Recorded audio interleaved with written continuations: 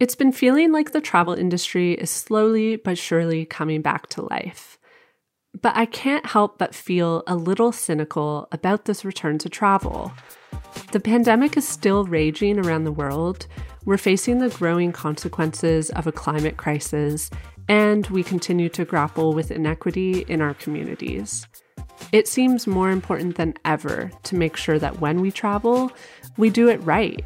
We can still travel and we can still have a good time, and we do deserve that time off. We do need to step away from the chaotic day-to-day that we live in.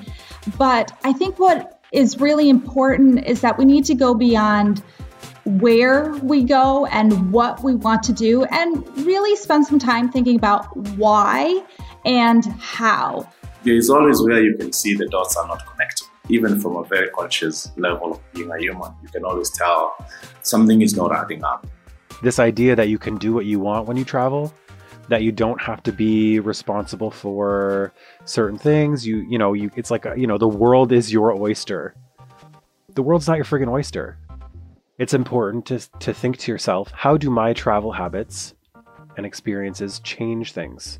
We all need to realize that our presence has some sort of impact. Sometimes that's positive, sometimes that's negative. By being in a space, we become part of the story in some way.